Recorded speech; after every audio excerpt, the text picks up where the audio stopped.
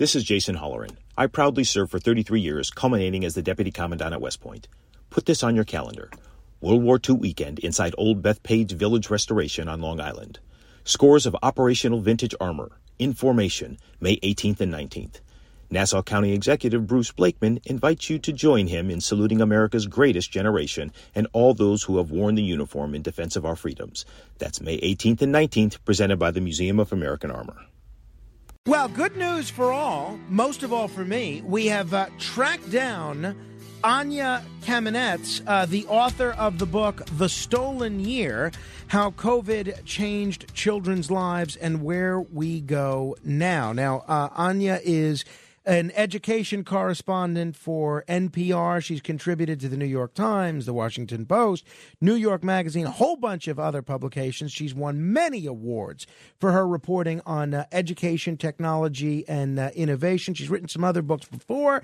But this book, The Stolen Year, is really fascinating. It's not only fascinating because it's so current and deals with an issue that I think a lot of people feel pretty strongly about, but it's really so interesting because of the way that it blends data and analysis and statistically looking at what happened in the country economically, culturally, in every different aspect of life with profiles of individual people and individual families. So it kind of puts a human face on some of the numbers, and you realize that when we talk about this statistic or that statistic, there are people behind those statistics. So I'm just thrilled to welcome Anya Kamenetz not back, but to our show. Anya, thanks so much for joining me. Thanks so much for having me.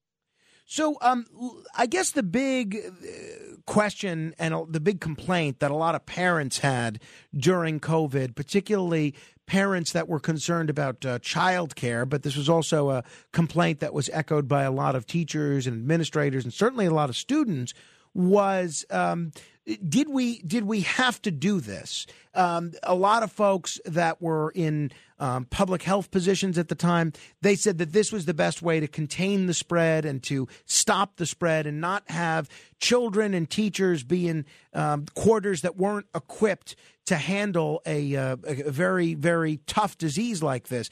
Based on your research, did we do the right thing in closing down schools? So schools shut down all over the world, and for the most part in the spring of 2020, that was not a controversial decision. So, Frank, what I'm really questioning in the book is our decision to leave them closed and leave so many kids home for such a long time, which really was unique in the United States. We really resembled more developing countries, countries like the Philippines, like India, that are just now getting their kids back in school. We weren't quite that bad, but in our blue states, we had, more than half of our kids home through the spring of 2021. And I don't think that was necessary. I think that if you look at our peer countries in Europe, even when they had pretty bad surges of this virus, they prioritized schools and they did what it took to keep schools open safely. And in our country, in red states, they didn't always follow the same safety protocols, but they did take the risk to keep schools open. And even though, they may have had, in some cases, worse cases of the virus, they didn't end up in the end with worse death rates. And so I believe they did or did not, you said? So the way that it was set up in places like Florida, places like Texas, sometimes they had outbreaks connected to public schools because they didn't necessarily follow the masking. But in the law, when you look at the overall state death rates, the death rates per capita, it doesn't stand out to see those states. They don't have a clear correlation between open schools and more cases of the virus, more people dying from the virus. So all said and done, we could have prioritized schools for opening sooner. So a state like California, which had very strict lockdown protocols and was one of these states that delayed reopening in a lot of the larger cities, the numbers weren't significantly better in terms of deaths, at least not COVID deaths that could be traced to public schools. They weren't significantly better than in a state like Florida, which took a much more liberal attitude. That's exactly right. And that's why all of us who look at this situation need to have some humility, right? Because this virus kept changing and it really outwitted so many of our attempts to stop it. Why did so many experts, and I think people were very well intentioned. I don't think anybody really wanted to keep schools closed and inconvenience children and inconvenience teachers. Why did so many public health officials and elected officials in particularly blue cities and blue states, why did they keep schools closed for as long as they did? I think schools really got caught up in a very complicated political, alignment, because it was the Republicans, it was the federal leadership, President Trump, who really called for reopening schools, but not necessarily with protections. And so that really became a very strong statement that a lot of people reacted against politically. They didn't listen to Trump. They didn't trust Trump. And then on the other side, you obviously had, unions. You had many communities of color that were a lot more cautious, a lot more hesitant. And between those two poles, it was very few leaders. There's a few state leaders in Rhode Island, Governor Raimondo and Governor Lamont in Connecticut, who really stood up to their schools leadership and said, yes, we're going to do this. But in so many other places, people were kind of caught in the middle, and in the mushy middle, that's where a lot of kids really got let down. And now that's really disappointing. We're talking with Anya Kamenetz. She's the author of the book, The Stolen Year, How COVID Changed Children's Lives and Where We Go Now. So it was a combination of, one, because Trump said it, his political adversaries didn't want to go along with it, and also the strength in a lot of communities, New York, for instance, of the teachers union not wanting to reopen prematurely. Yeah, I mean, New York is an interesting case because of the top 10 biggest school districts in blue cities, we really were stronger. I'm in New York. We really were stronger in terms of saying we were going to open, trying really hard to reopen. And yet, when all was said and done, we delayed opening twice in the fall of 2020. We shut down in November 2020. And only about a third of the kids actually came back to school because it was so confusing and it wasn't really meeting the needs of families. Now, I think you look at every aspect of society: crime, drug use, alcoholism, depression, anxiety, many different financial aspects of society. It seems like the pandemic and the lockdowns were bad for everybody, bad for the whole country, especially, adults in a lot of different communities. Why was the pandemic particularly harmful for children? Yeah, that's a great question. So schools are a major piece of social infrastructure for families. They feed 30 million kids, right? So when schools shut down, many kids actually went hungry in the first couple of months. And without the structure of school, the safe place to be during the day, a lot of kids were in physical danger, and they were without their access to their services that they needed. Kids, the 14% of kids who have disabilities weren't getting those services, that therapy and that intervention. That was really, really difficult. And then obviously, besides the academic struggles, we saw that a lot of kids experienced a loss of meaning and hope and social connection that's leading to what pediatricians call, an emergency, which is child mental health. Well, one of the things that we heard reported at the time was that there were fewer instances of child abuse being reported, not because there were fewer children being abused, but because there weren't teachers or adults in school in a position to observe a lot of the warning signs of child abuse. How big a problem was that? Wow, it's a really, really difficult question because, yes, I think that there's, the way that child abuse is, first of all, reported in our society is extremely complex. We have all of these mandatory reporters, and yet most of the families that get flagged for social services, it's really because of neglect, which is oftentimes an offshoot of poverty. So we have to think about, why is it so much harder to help a family, give that family the help they need versus remove a child. That said, there's certainly reason to be concerned about the amount of gun violence that's increased in communities as well as in homes. And one of the scary anecdotes that I reported on in the book is a young child from a very large family of 8 siblings in St. Louis. And when schools and daycares were closed, he wandered away from his home and climbed into a window of a vacant building and was shot in the leg. Oh, geez. No, it's just terrible. Now, As far as the social aspect of school goes, now we've seen the corporate environment, the business world move increasingly into a remote communication era. A lot of businesses are still either fully remote or partially remote. Things that were routinely in person, staff meetings, are routinely done by Zoom.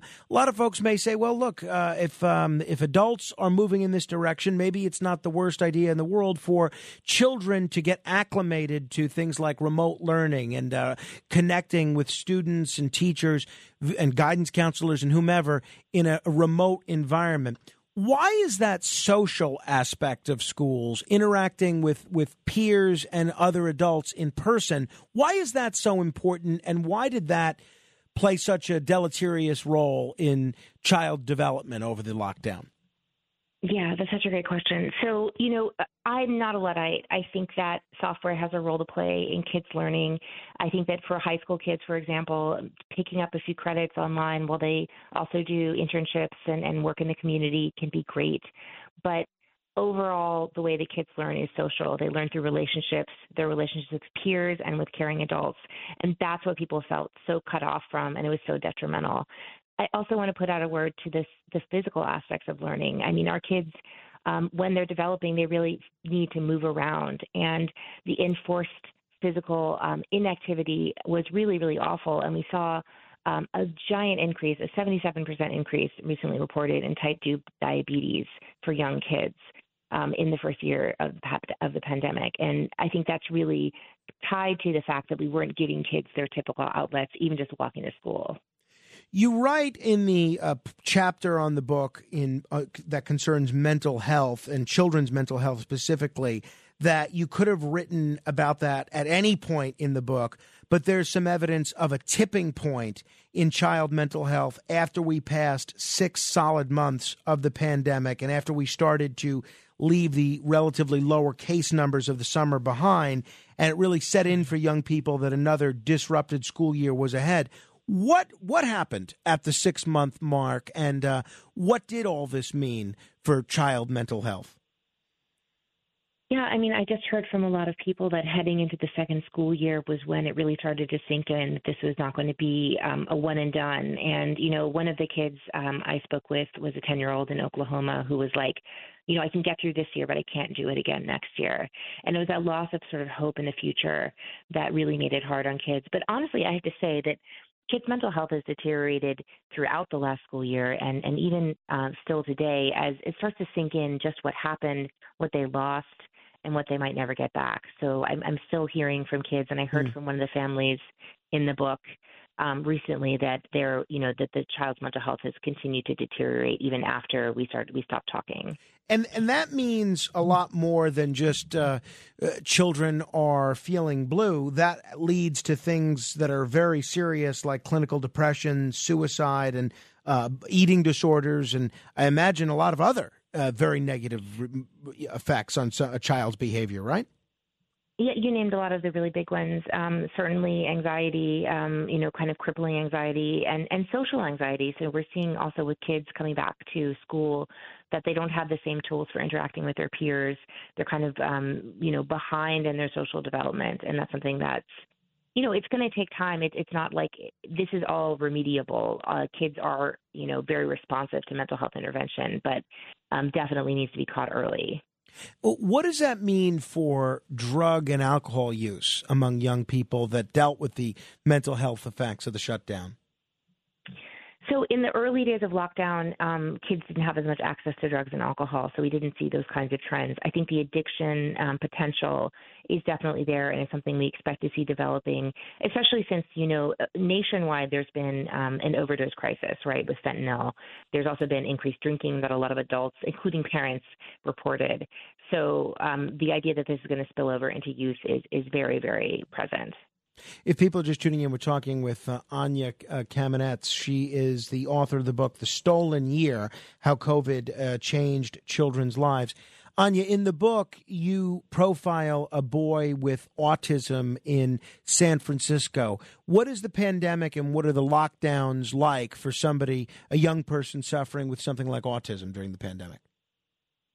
I mean, autism has a lot of different manifestations. For Jonah, being on a screen was really disastrous for him. And there's a lot of kids with autism and ADHD, which he also had, that have a lot of trouble getting off the screens in normal times. And so to put school on a screen was just inviting him to become obsessed with YouTube, with video games, and honestly becoming violent and explosive when his parents tried to get him to focus on school itself. So it really became a daily battle of violent outbursts, of tantrums, and of tears. And so hard for his entire family to try to remain positive when nothing that he enjoyed in his life was available to him anymore. It's certainly not inconceivable to me, and I think a lot of folks, that if you're a child that is from a wealthier family or an upper middle class family, you might have more experience dealing with high-end electronic devices than someone that's on a lower socioeconomic rung. And maybe that makes using some of the technology that's necessary for remote learning more difficult and maybe more of a learning curve there. Were poorer families having a tougher time with remote learning and all the aspects of the lockdown because they weren't as equipped with the technological tools necessary for it? Absolutely. Both in cities and in rural areas, there was a lack of broadband and a lack of equipment. I mean, this is an area where schools definitely worked hard to try to step up and give out those hotspots and those laptops, oftentimes, without a lot of help. But there were still many times where families were not able to sign on. There's a recent report that just came out showing chronic absenteeism, meaning being gone more than 10% of the time, was at 70%. That's 7 out of 10 kids in Detroit in the 2020-2021 school year. And most of the time, 4 out of 10 of the time, the family said it was computer problems. We couldn't get online because we had computer problems. And that was, well into the full school year of the pandemic. In cities like New York, I know it's not unusual for many of the children in public schools to get both breakfast and lunch in school for free. And a lot of proponents of those programs have said that's been a game changer in terms of reducing child hunger. And with nobody in school, I would think it was a lot more difficult for those children to get breakfast and lunch. What sort of effect did these lockdowns have on hunger? This is really shocking. So hunger researchers told me that the number of families who said, my child's not getting enough to eat, my child's going to bed hungry, was at levels that they, as researchers, had never seen before. This is in April and May 2020. 17.5% of families of young children saying, my child's not getting enough to eat. Typically, families starve themselves. They skip meals so that their kids have enough to eat. And I just heard from parents who were spending hours standing in line at food pantries, both in New York and in San Francisco. I talked to them. And also in D.C., organizing food giveaways. And you could spend your whole day doing that and still not have enough. And that was really the acute nature of this crisis. And, that has lingering effects. Hunger has lingering effects mentally and as well as physically on kids, even when it doesn't last that long. What did families – I remember when I was a public school student in New York as a child, both of my parents worked, and whenever there would be snow, I would be praying for a snow day, and both of my parents would be praying that there was no snow day because they wouldn't know what to do in terms of childcare if I wasn't in school all day. I have to think there's a lot of public school parents all over the country that are similarly situated. What did people that relied on schools for childcare do all of a sudden when that lifeline was cut off? Yeah, I mean, they did a lot of things, right? So if they were lucky enough to have a grandparent, a family member to combine households, there were a lot of people that did that. Obviously, we know if you were able to work from home, you had the classic kid busting in your Zoom meeting or kid sitting on the laptop or on the screens all day while you tried to work. For families that had essential jobs, they had a much harder time. And that's why, again, I profiled Heather in St. Louis, who was actually admitted that she locked the door on her kids. That was what she had to resort to to get to her job at a homeless shelter. And we don't want to see that happening in the United States. No, absolutely not. So given your chronicling of everything that went on here, the education problems, the child care problems, the hunger problems, every aspect, mental health, every aspect of youth development that was not just put on hold for a year, but significantly impacted far beyond the stolen year. Through the prism of hindsight, what should our leaders have done? What should we have done as a country? And for the next pandemic, whether it's a year from now, 10 years from now, or 100 years from now, what should future leaders do when they're faced with a similarly serious pandemic? So this pandemic was unique in the way that it was so much milder for kids, right? So if we were faced with a pandemic like polio that was basically affecting kids first and foremost, you might go back and do some of the same restrictions. But given the risk profile similar to COVID-19, we have really needed everyone in society to say, you know what, we're going to make the sacrifice on the business side. We're going to close bars. We're going to close restaurants so that schools can stay open, so that childcare can stay open, so that kids never again get deprived of these basic services that they need so much. In Reason magazine, which is obviously a very libertarian magazine, they did a review of your book, which was mostly positive, I think, because it fits with a lot of the libertarian agenda, which is that everything should have stayed open this entire time.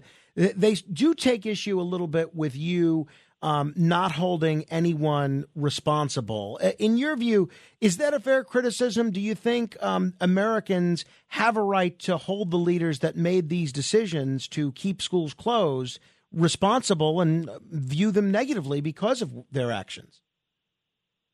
I think people always have a right to hold their elected officials accountable. The point that I was trying to make in the book is that schools are a very complex institution, and it takes literally millions of people to keep them open. And so it's not a simple story. So the idea that Trump is not the person responsible for closing schools. He called for opening schools. He didn't give them the resources that they needed. Our mayor in New York City, Bill de Blasio, he called for opening schools, but he was not able to accomplish that goal. Teachers, many of whom protested schools opening, but when schools opened, they went to work anyway. So I just don't see a simple narrative or a simple, easy villain. And if I had, I would have pointed the finger at them, but I just don't see it that way. Lastly, Anya, and I want to encourage people to check out this book, The Stolen Year. One of the issues that also became very politicized, even once schools were reopened, was the issue of masking, particularly for students. Some people complained that this hurt everything from speech pathology to teaching students how to read facial expressions, and that the science in terms of child transmission of the disease, while masked or unmasked, was not necessarily definitive in terms of making a case for why children should have been masked. What's your take on masking in schools, particularly among children? I think that it changed because the virus changed and because we got vaccines. So when we went back to school in 2020, masking absolutely made a lot of sense. And as the virus mutated, it became so much more transmissible. Cloth masks really weren't doing very much. The surgical masks even weren't doing that much. And so we were faced with a choice, which is, do we move up to the KF94s? Do we try to put every single kid in a surgical mask and run our schools like a hospital ward? Or do we try to restore some normalcy, given that almost all of our kids have had COVID already and we do have vaccines available? And I think that I'm not one, public health experts who were honest about it moved in their position because, the other simple calculus was, this is a third school year that we're heading into. Are we going to keep kids masked forever? My child's in kindergarten. She took off her mask in April. That was the first time she'd gone to school without a mask on. So, again, this is a situation that's complicated. It changes, and people who are honest about it and look at the data need to update their positions as well. One of the reasons I ask is because Philadelphia is planning to have mandatory masks at the beginning of their school year, and the parents are up in arms. The school boards in Philadelphia are getting an earful from parents that say this kind of a policy to start the school year is totally out of touch. It sounds like you might agree with those parents. Well, I sympathize with parents who feel that their children are the only ones being subjected to these guidelines. If you can go to a sporting event or a mall in Philadelphia without a mask on, or a restaurant or a bar, right, why is it that our little kids in school are the only ones that have to do this? Well, Anya, I want to commend you on just a tremendously researched book, and not only a book that's really well researched, but a book that really does a tremendous job putting a human face on the cost of the lockdowns that we all endured over the course of the COVID pandemic. Thanks for coming on. Thanks for being on with us at a tough hour. Appreciate it very much. Thank you so much for having me. Thanks for your interest. This is Greg Kelly for Priority Gold. What does it mean to be America's precious metals dealer? It means that you're in touch with the hearts and minds of those who love this country, value our freedom, and want to protect the future. Priority Gold is that precious metals dealer. They've helped thousands of Americans back their retirement with solid gold and silver. Call Priority Gold at 888-506-6439. Receive free shipping, free storage, a free investment guide, and one of the best purchase experiences in the industry. Call now or go to PriorityGold.com.